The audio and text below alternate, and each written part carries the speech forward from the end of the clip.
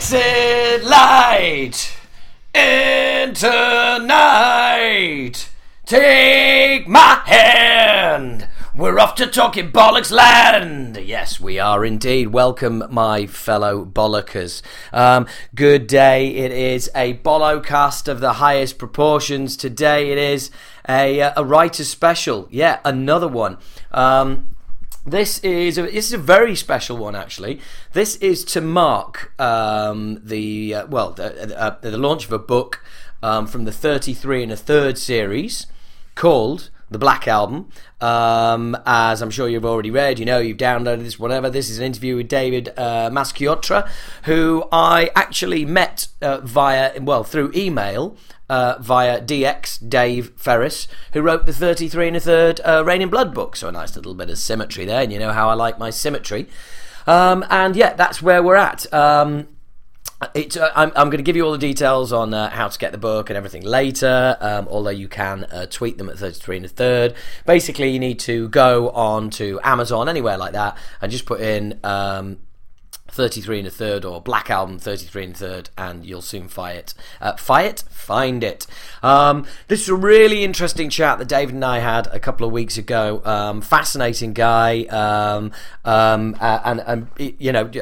a published author, and very knowledgeable man on many subjects.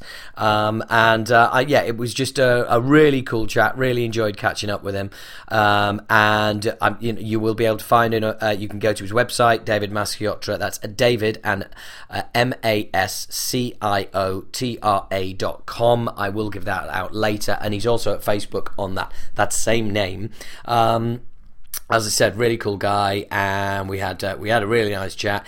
And there's no real need for much of an intro here, because this is what it's all about. It's a Black Album special. Whether you like it or not, you're going to hear some interesting stuff about the band. I meant whether you like it or not, as in the album or not. You're going to hear some interesting stuff here. David's really done his research, and done the interviews. So sit back, relax, and chill out with David and I talking about the Black Album, how it's recorded, where it's at now, and everything that went on around it. So enjoy.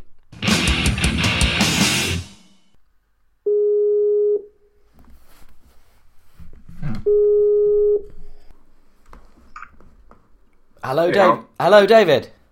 Hi, how are you? I am very well. How are you? Great. Thank you for having me on your program. Oh man, no, absolute pleasure. Thank you for coming on, and apologies for the slight confusion there. I saw on your Skype profile that you were in Indiana, so I stupidly checked on a search engine what time it was in Indiana, and it said it was 11:20, and I thought, oh no, I've messed up the hours. Oh no, I am in Indiana, but I'm very close to Chicago. I'm about furthest northwest that you can go in the state, so I'm in the central time zone. Right, okay, cool. Right, okay. Well, so anyway, look, we finally made it. That's the main thing. Yeah, and thank you for your patience with me. I'm sorry that I had to duck out at the last minute on Wednesday. Oh no, not a problem, man. Not at all. I mean, this is a rare opportunity. I'm really excited to talk to you about this book. And just so you know, we are recording. We've already started. It's a podcast. You can swear. You can say whatever you like. There are no lawyers listening. Okay, great. So, in the spirit of true disclosure, Dave, for regular listeners, that would be DX Ferris, put us in touch with each other, I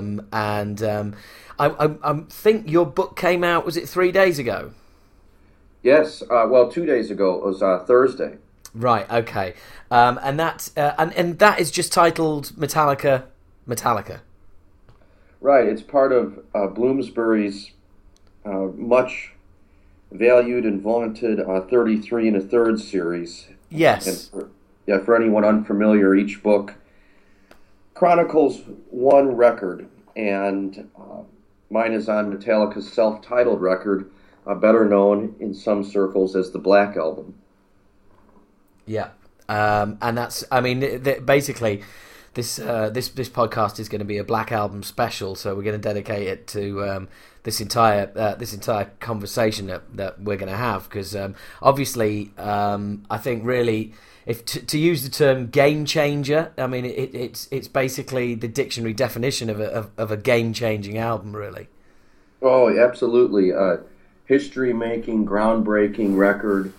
It was when Metallica claimed and earned their status as royal ambassadors to the world for heavy and hard music.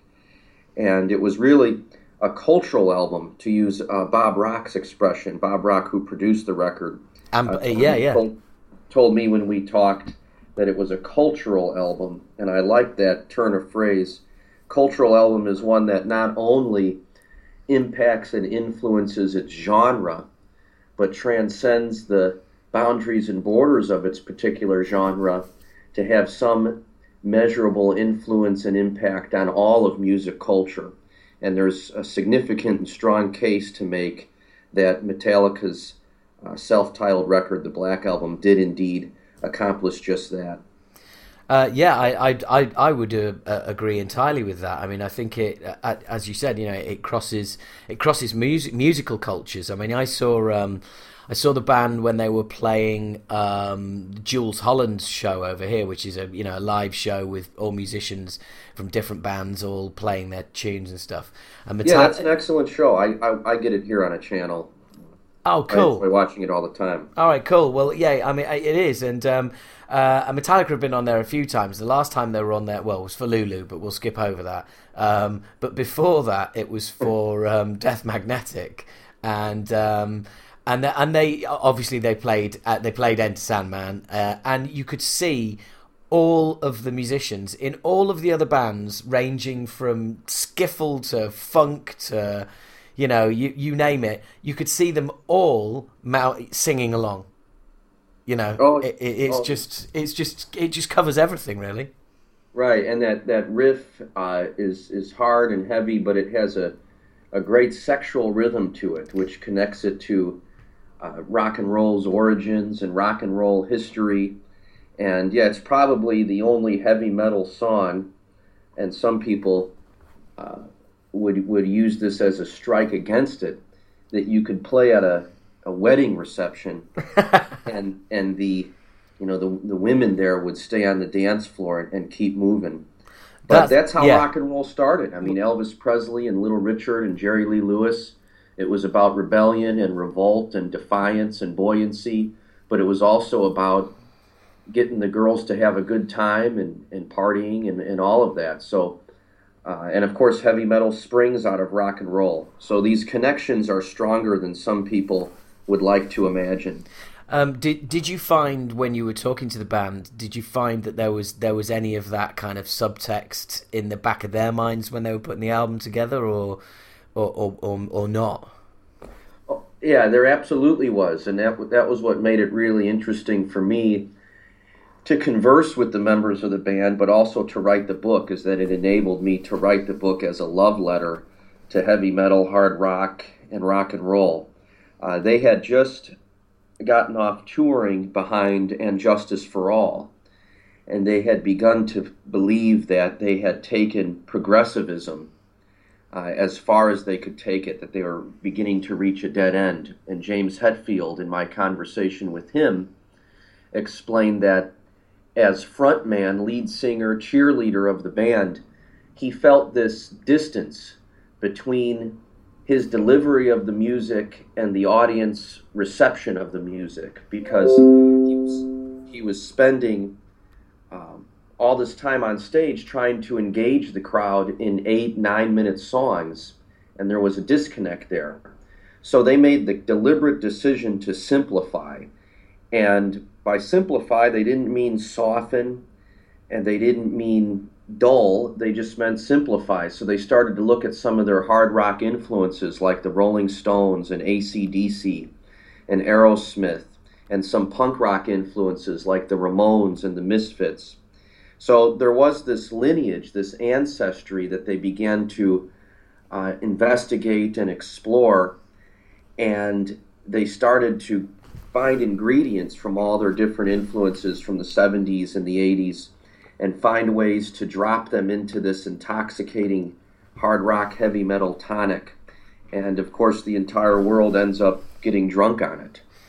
Yeah, and that's a very beautifully put. So do you think it was it signified a widening of the influences on their music, as in previous albums they'd very much channeled their metal influences, whereas they allowed their other wider influences to come into the songwriting when it came to the Black Album. Yeah, that's a very good way of putting it, and it addresses this specious and unconvincing charge, slanderous charge that Metallica sold out with the Black Album. In the records prior to the release of the Black Album, they were very much making music in the heavy metal genre and style, a style, thrash metal, that they helped define and create. Yeah. But you can hear traces of that hard rock edge in some of the early work. I mean, a song like Seek and Destroy is a song that Metallica themselves referenced continually when they were making the Black Album. For Whom the Bell Tolls is another one. And it's not; those songs aren't that far removed from Led Zeppelin, AC/DC, Aerosmith, Deep Purple. But what they did is they really went back to their youth, their childhood, before the new wave of British heavy metal made them all fall in love and lose their minds in the best possible way. And they went back to the records and the bands that they loved as teenagers. And for James Hetfield, that was Aerosmith. He had a poster of Aerosmith on his wall in his childhood bedroom. For Lars Ulrich, that was Deep Purple. Deep Purple was his favorite band, and Made in Japan was his favorite record, that classic live Deep Purple record. For Kirk Hammett, it was Jimi Hendrix, and also Deep Purple and UFO. So they really did go back to their childhood and begin to reawaken, revitalize, resurrect what made them first fall in love with the beautiful rebellion and revolt of rock and roll and hard rock. And do you think this was this a process that they just kind of they felt themselves? Was this a conversation they had with management? Was this a conscious, let's all go and listen to, that stuff that got us excited back in the day, and and then come and try and bring that energy to writing the next album? Were you able to find any of that out? Yeah, well, as I said, they did begin to feel that the music was getting a little too complex. Yeah, and a little too far removed from the garage. Yeah, no, I get that. I was just wondering whether it was specifically it was within the band that these conversations were had, or whether it involved management as well, or both. The way that I got the story, it was within the band, and the pivotal conversation took place at a Canadian stadium after they opened for Aerosmith. And they convened a meeting while Aerosmith was playing their set in what Lars Ulrich called the bowels of the stadium, and they could hear some of the Aerosmith performance drifting down into their little area, and they were strategizing on what approach they would take with the next record. And that's when they discussed the Rolling Stones and the Misfits and Led Zeppelin and all of those bands. And then when they enlisted Bob Rock's support, they already had demos recorded of the songs, the basic tracks. So there's some people who think, well, Bob Rock came along and he pushed them in that direction because he had produced Aerosmith and he produced Bon Jovi and Motley Crue. But they already had the demos recorded, so he just put his flavor on it and helped make it as powerful and big and bold as it could possibly be. Yeah, it's funny because when you look back now and you think, and just the discussion we've had already about where the band were coming from, it really was just hand in glove. It was the perfect producer to pick for where they were at and what they wanted to achieve. Yeah, absolutely. They originally wanted to enlist him only as the engineer of the record. Uh, James Hetfield and Lars Ulrich still wanted to handle the production by themselves, but they liked the work that Rock did with Aerosmith, and they liked the work that Rock did with the Cult. Excellent band, fantastic. Uh, but Bob Rock, he had attended a live Metallica performance, and he thought that the live performance was so muscular, yet their studio sound, especially on the Justice record, suffered from infirmity. So Rock boldly, with a bit of arrogance, said, "I don't want to mix the record, I want to produce it." Yeah. And Lars Ulrich said that, they were a little taken aback by Rock's boldness, but the more they thought about it, they thought that it was time to allow someone to challenge them. And that's exactly what happened, because Bob Rock liked Metallica, but he wasn't in awe of them. So he had some critical distance. Well, that was the first of many times that he was going to take them aback with his cockiness. Mm-hmm. And yeah, as you rightly said, basically he wasn't in the camp, was he? They'd worked with Flemming Rasmussen, and they developed a kind of a sort of Metallica camp as regards making albums, and the whole Mike Clink thing didn't work on Justice. So yeah, going into this, it really was a case of they really are going in and doing something different, because they've basically got a producer who is going to sit there and is going to say, "That's not good enough. Go away, do better." Right, and there were some crucial moments in which he did that, and he provided the perspective of an outsider, which is always valuable in any creative process. He told James Hetfield that he heard a better singer within him, waiting to be born, rather than just someone screaming in key. And Hetfield rose to the challenge, rose to the occasion. He got Hetfield to open up a little bit and start writing more personal lyrics, rather than depending on depiction of fantasy or a complicated story. Songs like Ride the Lightning. Yeah, or commenting on society, always, or basically always taking that brilliant sort of critical, lyrical ability that he has and sort of turning it inward instead of outward all the time.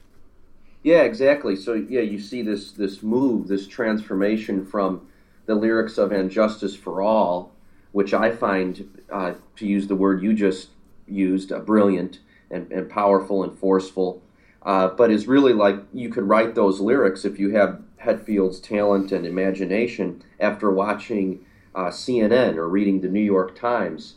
Yeah. But on the Black Album, James Hetfield's writing songs about the death of his mother, his romantic relationships, things like that. And he's managing to do it with the same acidic edge that he brought to earlier records, but it has that intimacy that makes it so unique and simultaneously profound. Yeah. It's it is a noticeable difference, but also sorry, go on. Oh, I'm sorry to interrupt you. We were talking about influences earlier. It's interesting.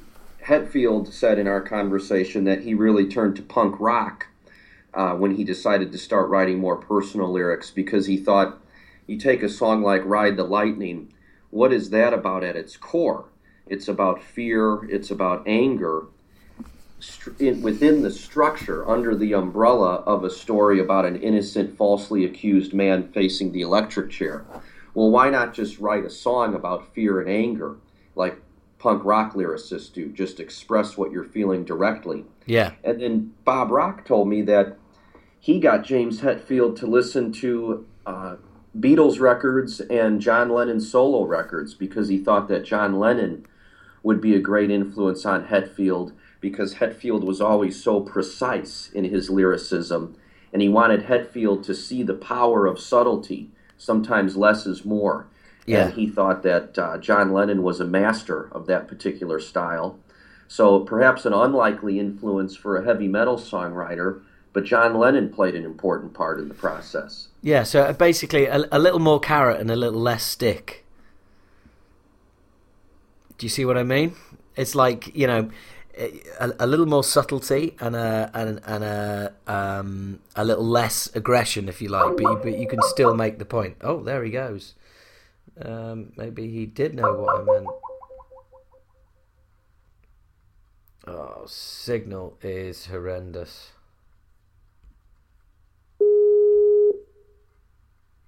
Uh-huh.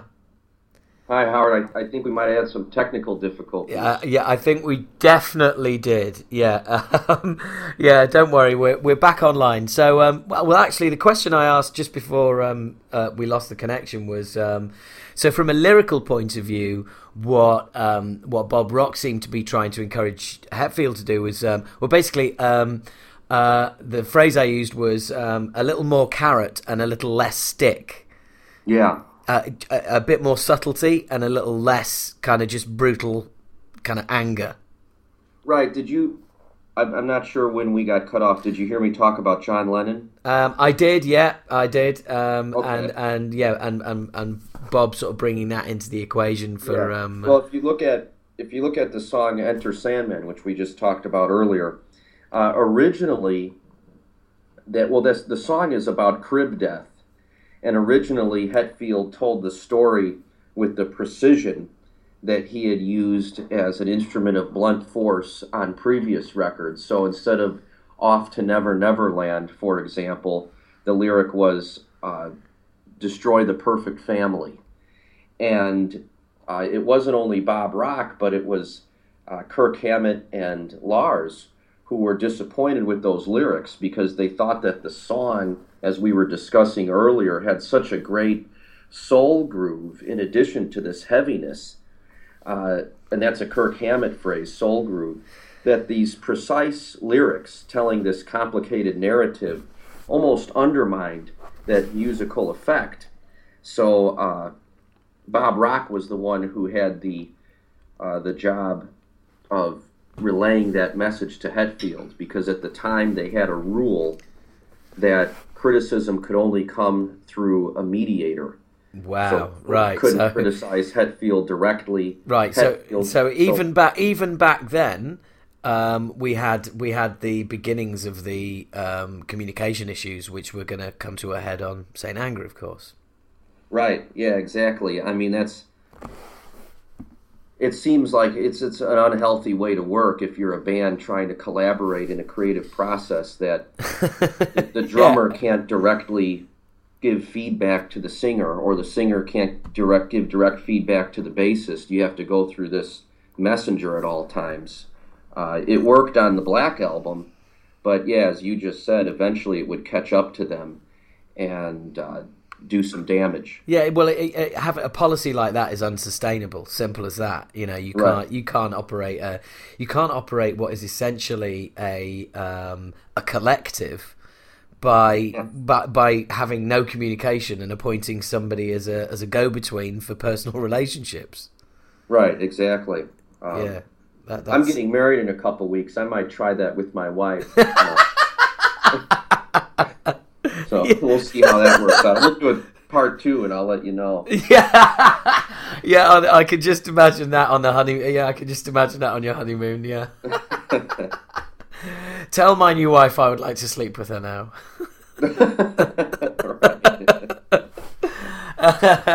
That's cool. Well, and congratulations, by the way. Well, thank you very much. I'm excited about it. Yeah. I'm sure you are. How long ago were all these interviews? I mean, were you able to do them as a batch, or was it, bits and pieces over time? Did you meet the band, or was it Skyping? All of the interviews took place over the phone, and they all took place a little over a year ago, last summer, while Metallica was on tour in Western Europe. I spoke with them over the phone. And I spoke with each band member twice, and I did long single conversations with Newsted and Bob Rock.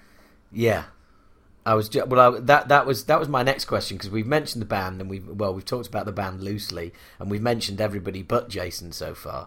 So how was he? Was he easy to get hold of, and how was the How was how was chatting with Jason? Chatting with Jason was a fantastic experience. He's really almost like an evangelist for heavy metal. I mean, he was Yeah. practically shouting on the phone, and I love the passion and the avidity. It's something I wish he could inject some of that energy into American culture because right now American culture suffers from a deficit of avidity.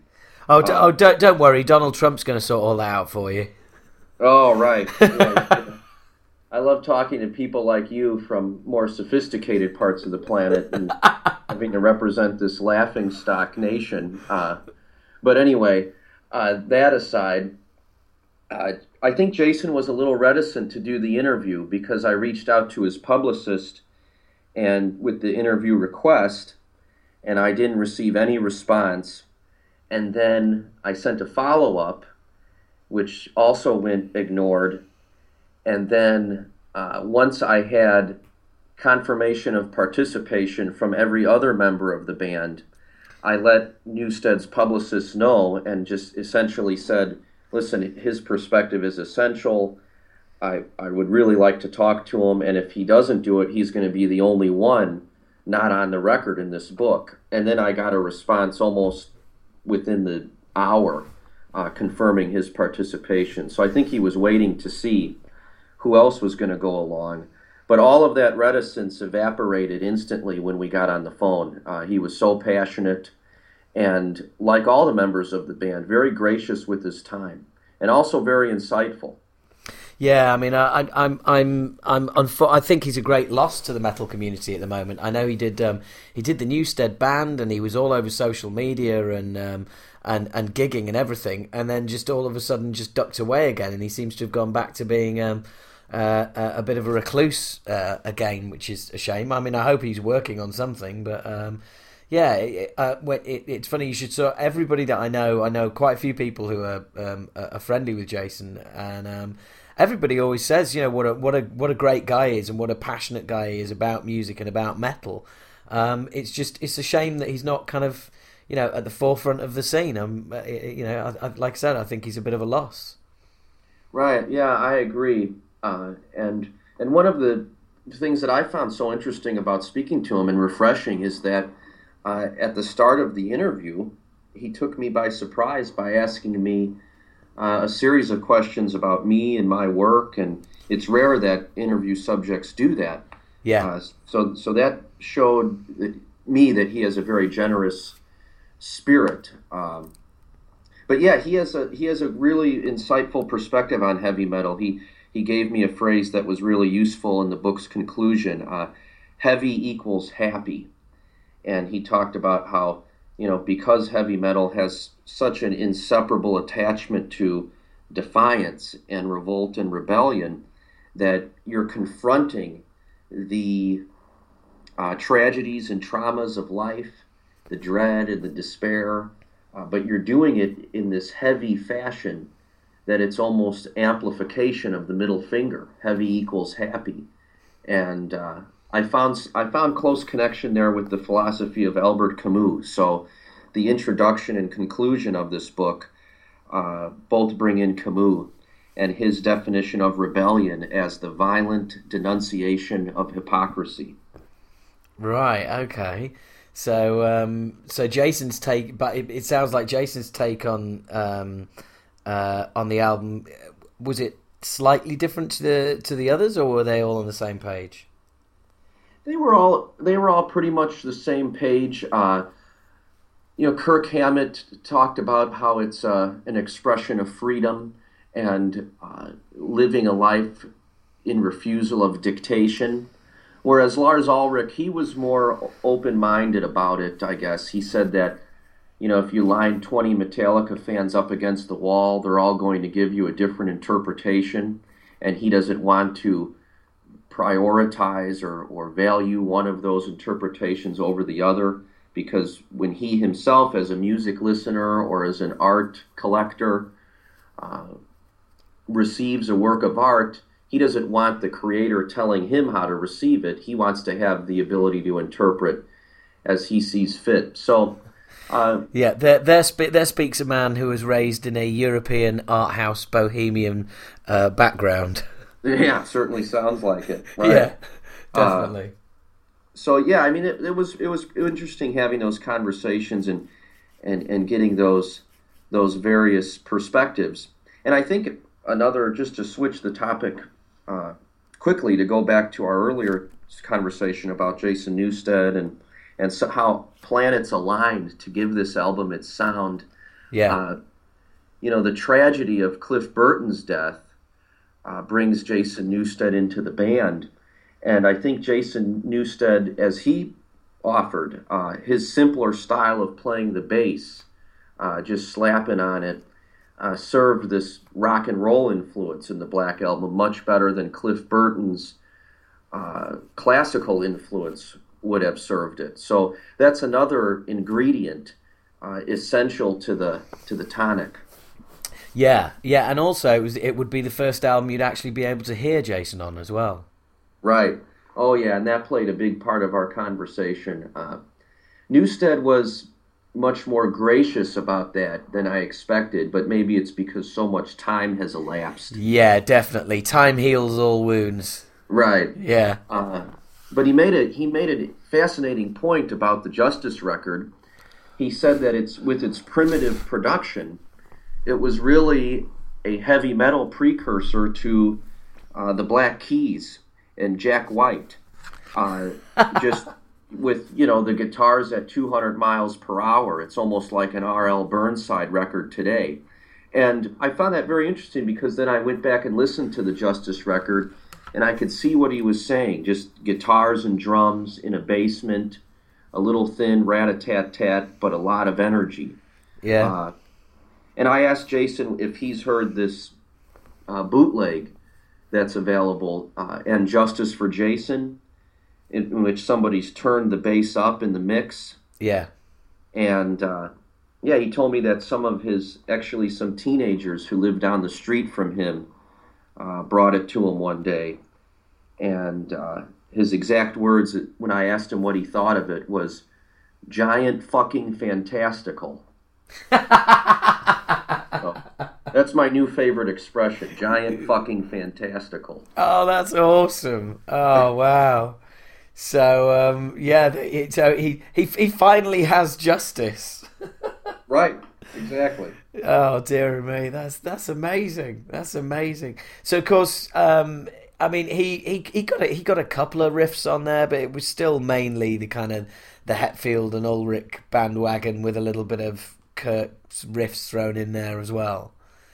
Right. Did they actually go into, or were you able to sort of find out more about the how the songs were written, as in how they were pieced together? Were they put together any differently to the way that they used to, that they'd written before, i.e. in groups or bringing things to jam on? Was the approach any different? It sounded like they followed the formula and stuck to the format that they had used with previous records, which is James Hetfield and Lars Ulrich do the majority of the writing, but what will happen when Kirk makes a contribution, or when Newsted makes a contribution, in the case of My Friend of Misery, it's typically on a tape. They record a riff, like Kirk recorded the Sandman riff, and Newsted recorded the bass riff for My Friend of Misery, and then Hetfield and Ulrich take that element and add all of their creativity on top of it, and that's pretty much how it works. They're the creative band leaders. The one exception to that, which I'm sure everybody knows, is Nothing Else Matters. Yeah. Hetfield wrote entirely by himself and really played almost all the parts on it in his hotel room, and recorded a demo of it, and never had any intention of it becoming a Metallica song, but he played it for Lars, and Lars was so flabbergasted and impressed by it that it was his insistence that made it a Metallica song. I think Well, it's no secret, as you've already mentioned there before. I guess Lars has probably, has always been sort of very progressive, and they, I don't know. There always seemed to me like with Lars, there always seemed to be a competitive edge as well, where it's like we've constantly got to be reimagining ourselves. We've constantly got to stay one step ahead of the pack, as it were. I mean, do you think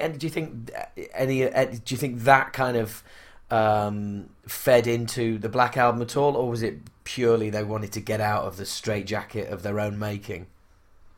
I think it's a combination of both. I do think that there was some, Metallica commercial consideration. Metallica had always joked about living out a quest for world domination. And I think they knew that they could continue making records like the classic unassailable first four and have a huge following and be titans and giants of heavy metal. But there's a certain commercialism that separates Black Sabbath and Led Zeppelin, for example. And with the Black Album, they went from Black Sabbath territory to Led Zeppelin territory. I think that was part of it. I also think that they had already started talking about establishing some distance from the thrash genre on Ride the Lightning with Fade to Black. So I think that there was always this desire to escape the straitjacket, as you just eloquently put it. And you even see some of that come into play with the cover art. I mean, Lars Ulrich said that he wanted to get as far the fuck away as possible as cover art with skulls and swamps and demons and everything else that some of the other big four bands were using. Yeah. And you see it with lyrics too. James Hetfield discussed how he didn't want to write lyrics any longer about, and he never did to a large extent like Slayer or other bands, but about Satan or blood or things of that nature. He wanted to separate Metallica lyrically from other bands. So there was that lone wolf desire that was certainly an influence, along with this quest for world domination. Yeah. And you mentioned there when you spoke to Bob Rock as well. It's a long time, obviously, since they were all in a room putting that album together and everything else. I'd be interested to find out what it was like talking to Mr. Rock and his kind of feelings about it all those years ago. Because there was definitely, we've all seen the making of videos and stuff like that, and there's a few VH1 specials, and we all know that there was some classic sort of headbutting moments where there were clashes. Right. But obviously, when you're working on a project, everybody's pointing in the same direction, and if everybody's fighting but all fighting to go in the right direction, then it's all good. But there was obviously a culture shock for Metallica dealing with Bob Rock. Was there a culture shock in reverse as well? There certainly was, and Rock was, to my surprise, before I get to the substance of your question, Rock was very excited and eager to discuss the Black Album. That's cool. That's good, yeah. I assumed wrongfully that he might have grown tired of it by now because he's produced countless records, but he's always going to be most closely associated with the Black Album, and I thought maybe he was sick of that, but not at all. He was very excited and eager to tell the stories. No, I thought there might be a case as well, mind you. I think if you'd been interviewing him about Saint Anger, it might have been a shorter interview. Yes, I certainly wouldn't have had nearly as many questions. Yeah, just one. Right. Yeah. But, what were you thinking? Yeah. Well, yeah. What were you thinking? And that fucking drum sound. Right. Yeah. But so he was keen to talk about it. That's awesome. Yeah. That was a wonderful surprise. But when you talk about the culture shock, he was the one most vital and valuable in amplifying Jason Newsted's bass. And he also taught Newsted how to play bass in different ways, because essentially before that, Newsted was just playing the guitar part on a bass. And Yeah. Rock taught both Newsted and encouraged Lars to play the drums and the bass to establish the foundation to make the guitar riffs sound bigger, to push them out rather than try to mimic them. And Lars was very much influenced by Phil Rudd of AC/DC in his quest to accomplish that. But Newsted hated Rock. When Rock first walked in the room, in the words of Bob Rock, he said, "I was the new guy who worked with Loverboy and Motley Crue, so Jason thought I was a piece of shit." And Rock had to really work hard to prove himself. Same thing with Hetfield. You've got this new guy saying, "I think you can be a better singer, and I think you can be a better lyricist." And there was a big clash there at first. And then there were some specific disagreements rather, that never went Rock's way. Like, it was Bob Rock's idea to provide some orchestration on Nothing Else Matters. And he got Michael Kamen, who of course conducted the San Francisco Symphony Orchestra on S&M with Metallica, to do that, to compose that music. And Bob Rock said when he first played it, he was in tears. He thought it was so beautiful, and Metallica just hated it, and that's why it's so low in the mix that you can barely hear it. Yeah. So, Bob Rock argued very strongly for it, but he's working for a band, and the band is Metallica, and they had veto power. But I think, as we were saying earlier, the collision of some of their different sensibilities, of some of their different beliefs and styles, led to the creative explosion of the Black Album, because oftentimes people work best under challenging conditions. The best art comes from struggle. Yes, exactly. Yeah, absolutely.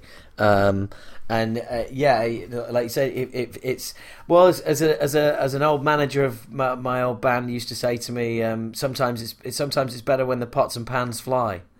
Right. So because if people get a chance to get off their chest what their problem is, or where they're coming from, or what that's when it's not just one person getting it off their chest, but everybody else gets to hear it. And you might find that some agree and some disagree, or some see the very same issue but see it a completely different way. And just sound cheesy and like a counselor, but it's all about communication. Right. And then when you talk about struggle, I mean, Ernest Hemingway put it brilliantly, as he did many things. He said, "Writing is easy for me. All I do is sit down at the typewriter and bleed." And then the song on the Black Album, the closing song on the record, "The Struggle Within," is about that very thing. It started out very literal. James Hetfield was literally struggling to write the lyrics of the song, and therefore he called it "The Struggle Within," and it refers to the struggle of creativity and the struggle of artistry. Yeah. Which obviously he was right in the middle of with that particular album, because it was a very demanding time for him as well, because he was obviously changing or learning a completely different style of writing lyrics, but a completely different way of delivering them as well. It is kind of like it's almost sort of Hetfield's album, really, isn't it? Yeah, Dave Marsh, who is a pretty established rock and roll critic. I have mixed feelings about him, but he's Bruce Springsteen's biographer, and he makes a very interesting point that rock and roll is really a singer's medium, even though there's so much emphasis on the guitar. If you go back to the genesis of rock and roll, it was all about the singer, really. Elvis, Little Richard, Jerry Lee Lewis, Carl Perkins, and it continues to be for a very long time. And the Black Album becomes more rock and roll, and as you put it, it becomes more of a singer's medium for Metallica. And James Hetfield, I'm sure people have seen this in the making of video, but the book goes into greater detail. He records the vocal parts for that record, not with headphones, but in a large room surrounded by speakers, so that it encouraged a more nuanced, melodic, and improvisational singing style. And they stopped doubling, too, to provide more nuance and melody and even soul in the voice. Hetfield became kind of a soulful shouter on this record. Yeah, absolutely. Absolutely. There's a big difference. I mean, as a I was going to say singer, but as a vocalist myself, the difference between Justice and the Black Album is just night and fucking day, because you have got that soulful. I mean, that soulful kind of voice. The only person in metal at the time who had a similar kind of sort of soulful delivery would have been Jeff Tate. And you can hear on Justice, there's so much harmonizer on the vocals. Mm-hmm. You can tell that they're trying to make the vocals sound bigger than they are, whereas on the Black Album they just are.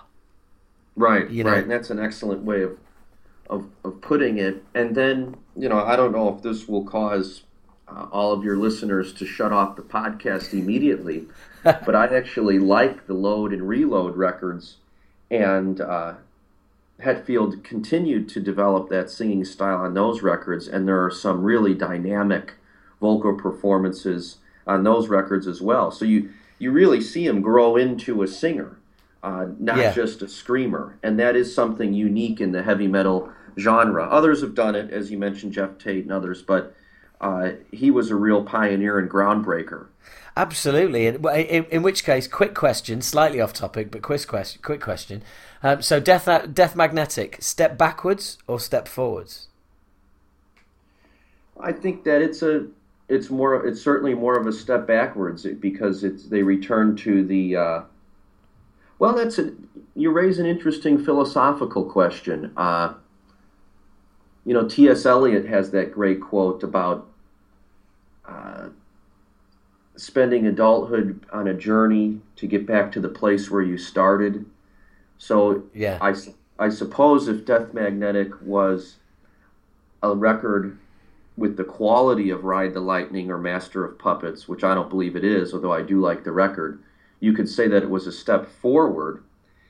It's a step backward in the sense that they return to their thrash style. They return to a more primitive production style. But if they continue to develop and reach that same level of energy, which is really difficult to do, we can maybe see it as a step forward. I think that's a question to be determined. Love to see what happens next. Yeah, no, I agree. Because for me, I think it has a number of kind of. There's Death Magnetic reminds me of all Metallica albums. It reminds me of Injustice for All. The Day That Never Comes is kind of like one, which is not which is no great observation. A lot of people have made that observation, but there's another Unforgiven on there, and which obviously wasn't on Justice. But I just kind of, for me, just the way the kind of the production as well, it harks back to Justice for me. I think there's quite a few parallels between those two albums, which of course, which means that we're due a Black Album next. But I don't think we'll be getting one of those. No, I think there's some weak parts of Death Magnetic, but Broken, Beaten, and Scarred, The Day That Never Comes, All Nightmare Long, and Cyanide, those songs in sequence have a tremendous amount of energy and velocity and intensity. And that middle portion of the record is just really forceful. And I really hope that they're able to capture that kind of quality on their next record, but only sustain it throughout the entire record. No, I agree. I think it's that's a phenomenal bunch of songs, and I've rediscovered the Unforgiven 3 recently, actually, which is which is an incredibly beautiful song, and very, very, very touching, and lyrically, probably as deep as Hetfield's gone into the relationship with, well, his ex-relationship with alcohol and his current relationship with his wife. But it's, yeah, I mean, it's all, yeah. I'm hopeful of the next album, but we'll have to wait and see. Yeah, and Kirk Hammett's guitar solo on The Unforgiven 3 is absolutely ferocious. Yeah, that's one of the highlights of the record right there. Yeah, I agree. It is. It just comes searing out of the song. It's just incredible. It reminds me. It's almost like driving on a little country road, which would be the equivalent of the rest of the song, and then you come over the brow of a hill, and there's a skyscraper just looms up at you. It's right. It's incredible the way that solo just takes off. Yeah, that's a fantastic way of putting it. It's I'm a big fan.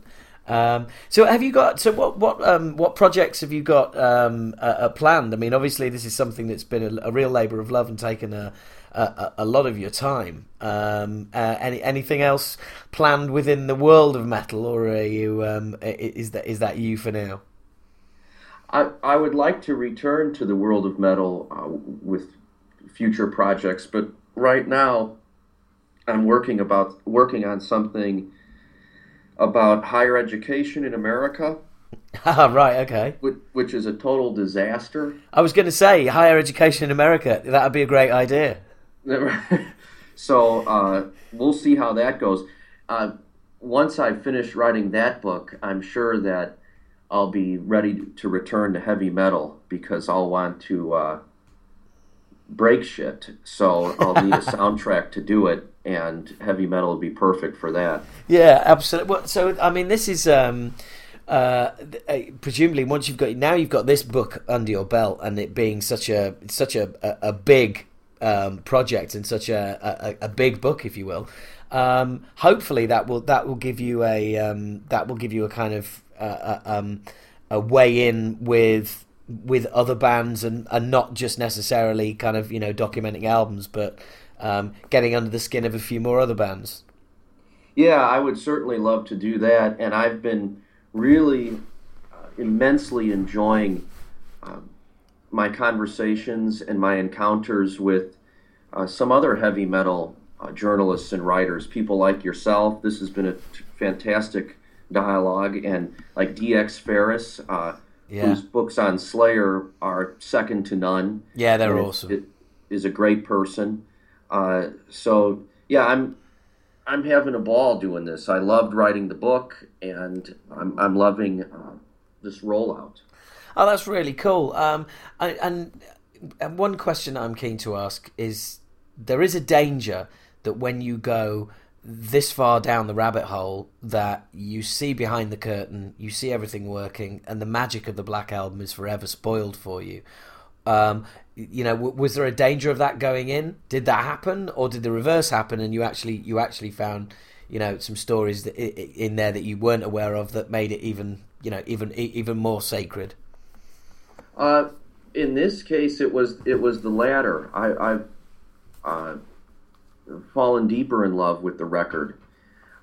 Years ago, I did some writing on Bruce Springsteen, and for people who are jolted by that contrast, I wrote an essay on how I made the transition from heartland rock to heavy metal at 33sound.com. I encourage people to read it. But with Springsteen, I lost the magic. The more I found out about it, the more pedestrian and mundane it became to me. But with this record, it was really about tracing those influences and training my ear to hear those influences even more than I already did. And because I also love Aerosmith, because I also love AC/DC, because I also love Motorhead, and I also love punk rock, to see how the band brought all of those elements together in this combustible chemistry only ignited my passion for the record even more than it already had been. Oh, that's cool. That's cool because there is always that danger that, as you found with Springsteen, that Hmm. it doesn't work out like that. Um, and obviously you had chance to speak to everybody. You spoke to the band members, well, the three existing band members from that album twice. Hmm. When you went back a second time, was that to pick up? Was that to kind of dive deeper on things they said the first time, or did you now have sort of new questions that you wanted to ask based on what you'd already discussed?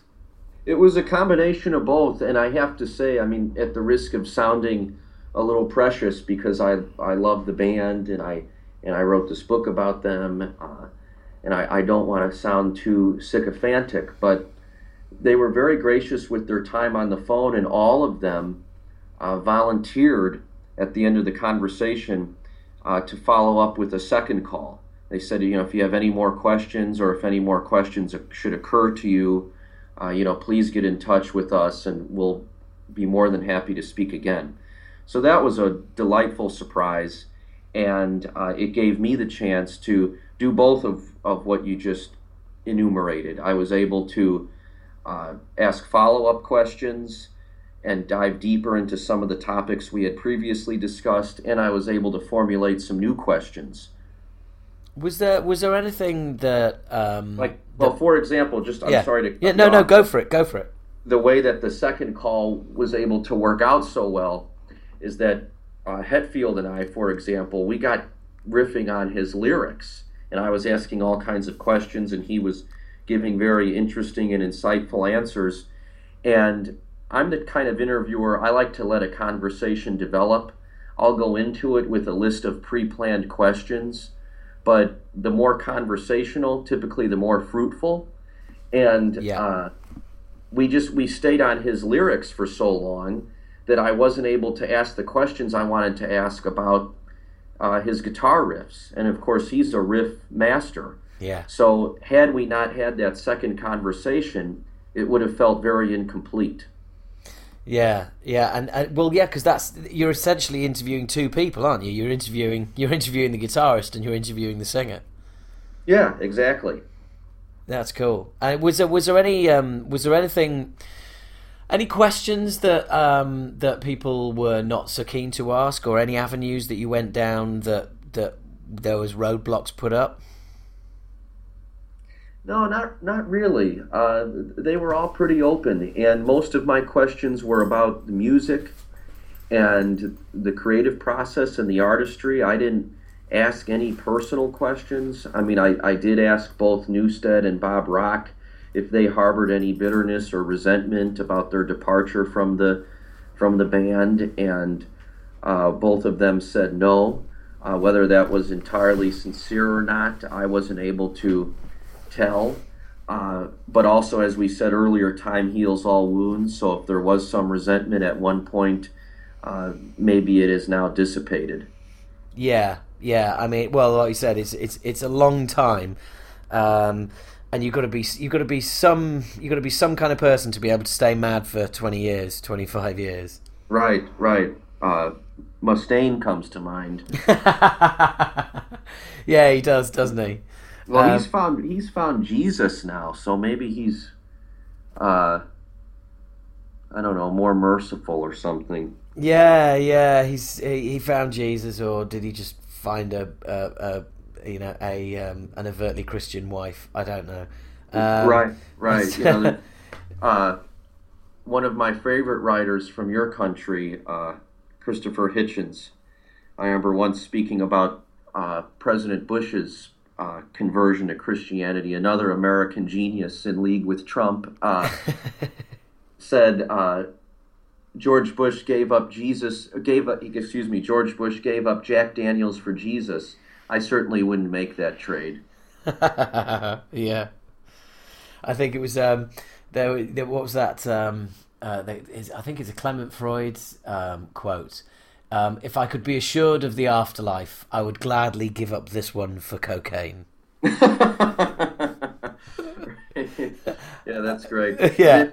There's that old, the phrase "found Jesus." There's that old Robin Williams joke. He said that when evangelist would come to his door, he would see them coming from across the street.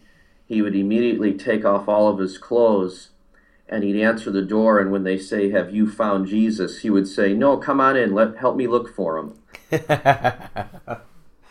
Yeah. Well, you're on very you're on great territory with me, because I've spent the last 15 years doing stand up, and Robin was my was one of my very first inspirations.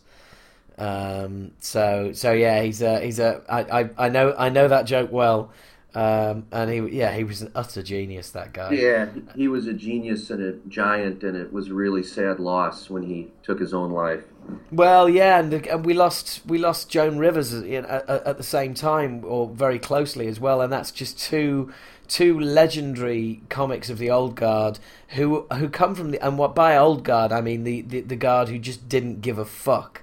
You know, you had Joan Rivers was doing 9/11 gags on the 13th of September 2001. Right, yeah, and that's so important. It's good for laughs, and here's some symbiosis with heavy metal, just so we're full circle. Yeah. The willingness to mock and laugh at authority is one of the first steps toward emancipation. And great comedians like Robin Williams and George Carlin, Joan Rivers, they're able to do it with comedy. And a great heavy metal band, they're able to do it with the force of their music and the forthrightness of their lyrics. Yeah. We're having fun at the expense of religion. Metallica has some great songs that are very critical of faith-based ideology, and of course Slayer has an entire career. Yeah. Right.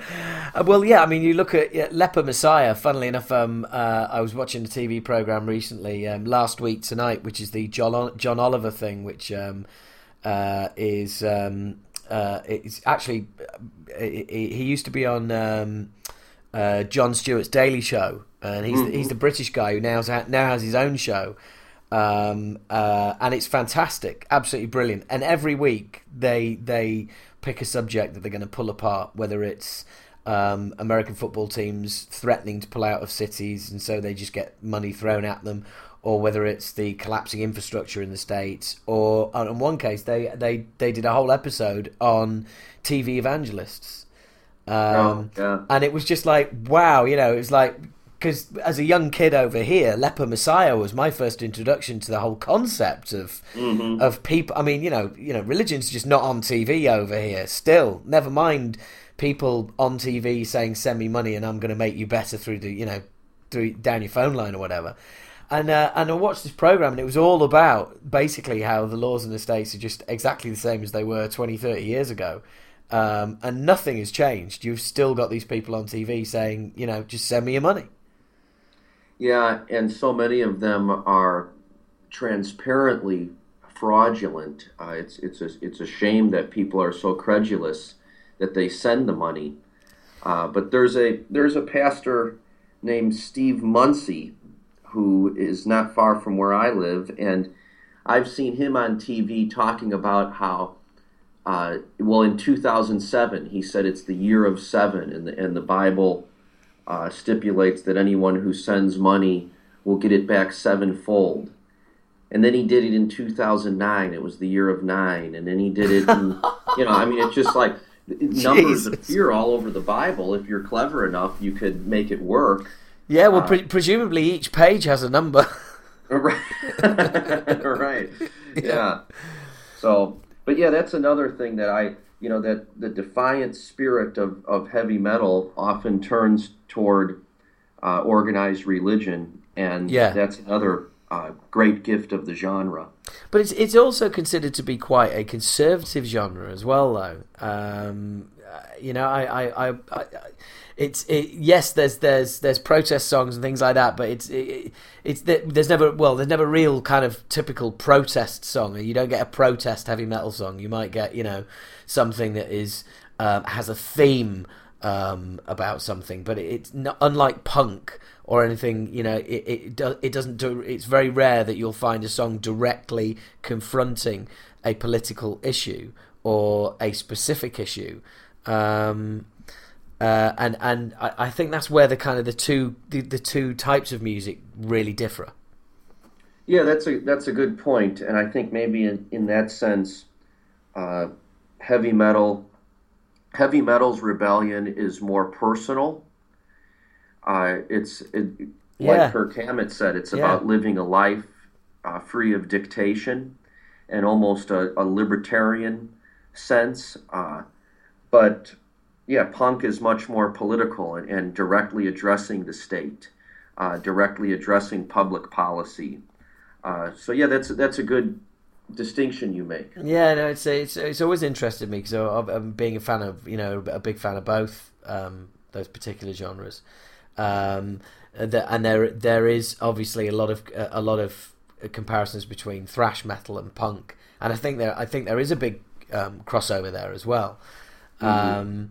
But funnily enough, just to go back to Metallica for a while,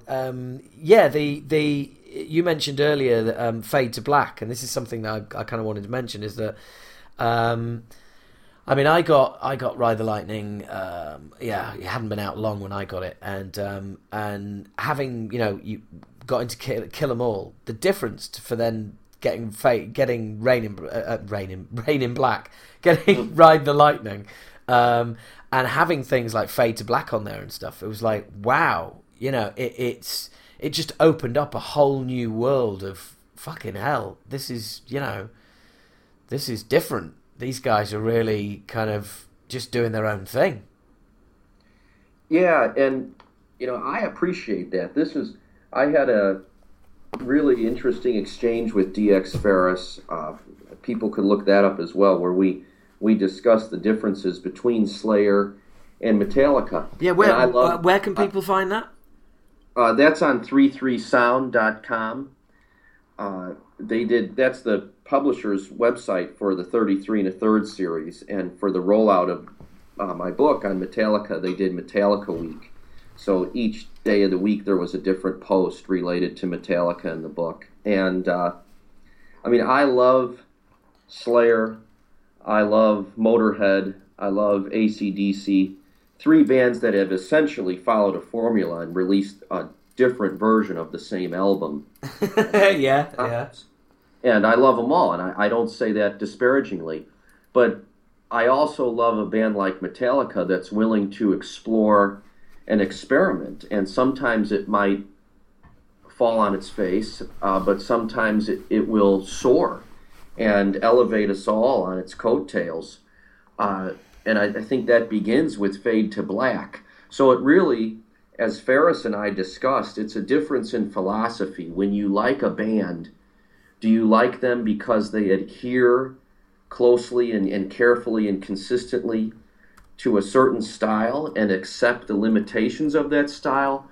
Or do you like them because of the human element that they bring when they collaborate creatively and a willingness to ride with them on this particular journey that they're taking? And I have that willingness. I mean, James Hetfield said when I interviewed him, and it's in the book, how do you know you're not supposed to go somewhere until you get there? And I rather like that. I think that's a fine philosophy for any creative endeavor, but also the ongoing experimentation and education of life. Absolutely. And I think you made a really good point earlier about people saying, that there's a big school of thought, but the Black Album is where Metallica sold out, etc. But as Lars has often said till he's blue in the face over the years, selling out would have been doing Justice Part 2. Selling out would have been just staying in their own little protected environment where they knew that they could the next album would be even bigger, and they'd make the next jump in size of venue, and they could literally write out the checks right now as to what's going to happen for the next few over the next couple of years after the next album. Instead they went down a route that was, hey, let's try this and see what happens. Right, and these are intelligent men and they're literate men. They knew what people would say and they knew what people were saying. I mean, was selling out, collaborating with Lou Reed to make Lulu, uh, absolutely not. I think Lars is correct. They could have made Ride the Lightning, uh, parts 6, 7, 8, and 9, and fo- honored people's expectations in that sense. Why is that considered authenticity, but experimentation is considered artificial? I think it's mixed up. Yeah, yeah, no, absolutely. Look, it turns out the thing is that the Black Album, it doesn't sound to most people's ears like the sound of Risk. Hmm. It sounds like the sound of Safety. It sounds like the sound of, oh, hang on, this isn't the band that made And Justice for All, but that is the Risk. Right. That is the they're going out of the comfort zone. They're going out on a limb to try and produce something different. Because and speaking as somebody who's in a band themselves, you have to keep things interesting for you. You have to be engaged and interested in what you're doing. You Right. can't just churn something out. Yeah, I mean, typically when I write, and I've written books about music, but when I write, I write the book that I want to read, and that's how I stay engaged in it. And if I'm engaged and I'm passionate and I'm energized and I'm having fun and I'm stimulated while I'm writing it, then I think there's a greater chance that all of those things will transpire for the reader when he or she sits down with the book. Whereas if I'm bored writing it, on some level that's going to express itself to the reader, and the reader's going to have a boring, mundane experience. Yeah, absolutely, absolutely. It's like well, it's the same as I mean, as I said, I do comedy, and the only way to write comedy is you can only write what makes you laugh. You can only write Mm. what you think is funny. The minute you try and try and figure out what other people are going to laugh at, well, that's for the birds. That's going to drive you insane. Yeah, you do what you love, and do your best with it and hope other people will like it. That's all you can do. I mean, one of my favorite authors, David Foster Wallace, once addressed this very topic, and he said, how am I supposed to sit down and write a book and try to imagine what a possible hypothetical audience will think of it when I not only finish writing the book, but when it's in bookstores 2 to 3 years from now? Yeah, I mean, like you said, you just drive yourself crazy doing that. So you do what you enjoy and you try to invest the time, effort, and energy and labor necessary to do it well and just hope for the best. yeah, absolutely. And I think, funnily enough, this brings us right back to a point we were talking earlier as well about the overall impact that the Black Album had. It wasn't just it made a few waves in metal circles. I mean, it to this day. I mean, I when the Big Four were doing their first gigs, and when they broadcast one in cinemas around the world, and I had a friend who was going to come and see it with me and couldn't make it, and another girl came instead, and she was basically, she liked the Black Album and that was it, and she sat through the whole Big Four in a cinema purely just waiting for this for songs from the Black Album, Hmm. and she was just like, Anthrax, yeah, all right, Megadeth, oh god, that singer bloke looks like he's had a stroke. um, Slayer, yeah, I can't really find the beat. And then Metallica come on, and there's like a few tracks from the Black Album, and she's just in another world, absolutely loving it.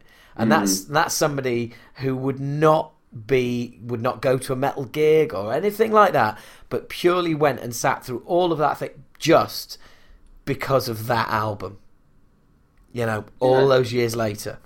The Black Album is one of those records. I mean, there's I know people who hate country music, but they own a couple of Johnny Cash records. Yeah.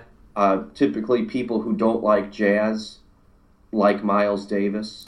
The Black Album is that cultural touchstone of transcendence for the heavy metal genre. Yeah. And your friend is a perfect illustration of that. Yeah, it's amazing. It is. I have this test basically, which is it's very easily done. You ask somebody what their favourite Queen song is, and if they don't have a favourite Queen song and they don't like Queen, you can pretty much decide that they don't like music. And even if they say they do, you've got news for them. They don't. You know, and pretty much anyone can name a song off the Black Album. You know, and right. across so many different ages as well. Mm-hmm. Because it still sounds now. Well, in fact, with the advent of so many of every album being Pro Tool to pieces these days, the Black Album, if anything, is sounding better than it ever has now. Yeah, I agree entirely. I did another interview for this book recently, and the interviewer told me that he thinks now the Black Album has begun to sound anemic and it needs a remaster. What a dick! That was my exact reaction. I mean, I just thought that he was fucking insane. Yeah. And I tried to remain polite during the interview, but I probably shouldn't have. No, I mean, I couldn't understand where he was coming from. Not at all. It's the other way around. Everything else is becoming anemic and sounds thin next to the big, fat, fucking hulking great Black Album. Right, this juggernaut that comes at you and just, knocks your entire house down. Well, that thing you mentioned earlier, you crank your stereo and put My Friend of Misery on, that fucking thundering bass intro and the drums, and then everything else kicks in. Christ. Jeez, that guy's got fucking wooden ears. Right. That guy's got wooden ears. That is ridiculous. Yeah. Well, look, dude, it's been an absolute pleasure catching up with you. This has been it's been really, really it's been educational. Thank you so much. Oh, no, thank you. This was a great experience. I really enjoyed this interview. I would love to do it again in a second if you ever have another topic that we can explore. Oh, definitely, man. Well, look, hey, write some more books on metal and get your ass back on here, definitely. All right, I'll start it today. Cool, yeah, you do that. Yeah, tell your wife you're going to have to cancel a honeymoon. You're going to be busy writing a book. All right, I'll do that. Well, look, once again, congratulations. I hope when is it? 3 weeks you're getting married? October 17th. October 17th. Wow. Actually, just that's kind of spooky. What day is October the 17th? It's a Saturday. It is a Saturday. On that very day, I do believe that my band are going to be playing. We're playing Belfast that day. So I will try and do a shout out and do a song for you. I'm going on the road for the first time in 25 years. Dug up my old thrash band, and unfortunately the original members couldn't make it, so we rebooted it. And funnily enough, we put a Pink album out in 1990. Oh, really? Yeah. What's the band's name? I want to check it out. All right, we're called Acid Reign, but the Rain was spelled REIGN. Okay. But if you go to acidrain.co.uk, that's pretty much everything in a nutshell right there. Spectacular. Well, I'm going to check out Acid Reign. Cool, man. And then a 33 and a third book on the Pink album instead of the Black album, and we've got a deal. Oh yeah, that'll be the next one. Cool. All right, look, David, it's been an absolute pleasure. I wish you all the best with the wedding. Hope it all goes well. And look, you're welcome back anytime. It's been an absolute pleasure, and thank you for taking the time out to have a chat. All right, well, thank you. Good luck, and I hope you blow Belfast's doors down. Cool, me too. Thanks a lot, man. Bye, Howard. Take care. Bye-bye. So there you go, folks. I hope you enjoyed that as much as I did. I think you can tell we both had a blast. It was, I sensed DX and David coming back on the show at some point because just fascinating guys. So much knowledge and hard work and insight. Basically, all the things that I don't do, like the hard work and the research and everything. That's why I think that's why I've got such an admiration for writers and why I like doing the writers' podcasts as well. And I know you guys like listening as well because you do come back in your droves. I think it's really interesting to hear from these guys. Because all you normally get is their writing, and it's nice to hear what goes on behind and everything else, and maybe little bits and pieces and little anecdotes that don't make it to final articles or final books. And anyway, I'm rambling here. I need to do the housekeeping, and that is 333sound.com. That's the digits 3, not the word 3. 333sound.com is the official website. It's part of Bloomsbury Publishing. That's where you get the books. Well, you can go to Amazon, obviously, I'm going to be heading down there and getting the book. And as I said earlier, and just in case you missed it, you can also get David at davidmasciotra.com and facebook.com/david.masciotra. I hope I'm really not making a mess of the pronunciation of his name there. I probably should have checked with him before I did that. So Dave, if you're listening and I've made a mess of it, my apologies, mate. We'll make up for it next time.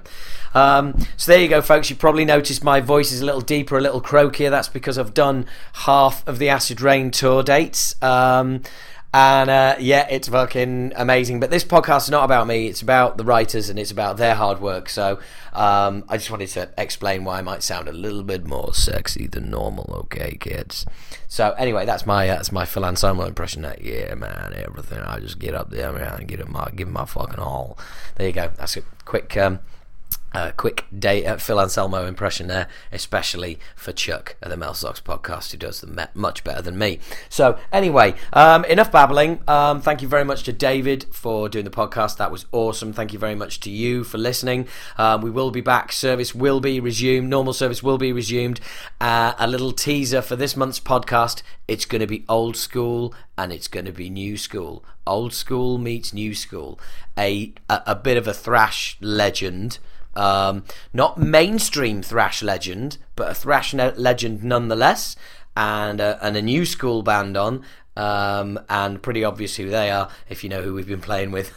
So anyway, thank you very much to David for the awesome interview. Thank you very much to you for being awesome for listening. That's another Bollocast. Thank you very much. No music to play you out, just pure and simple, good vibes.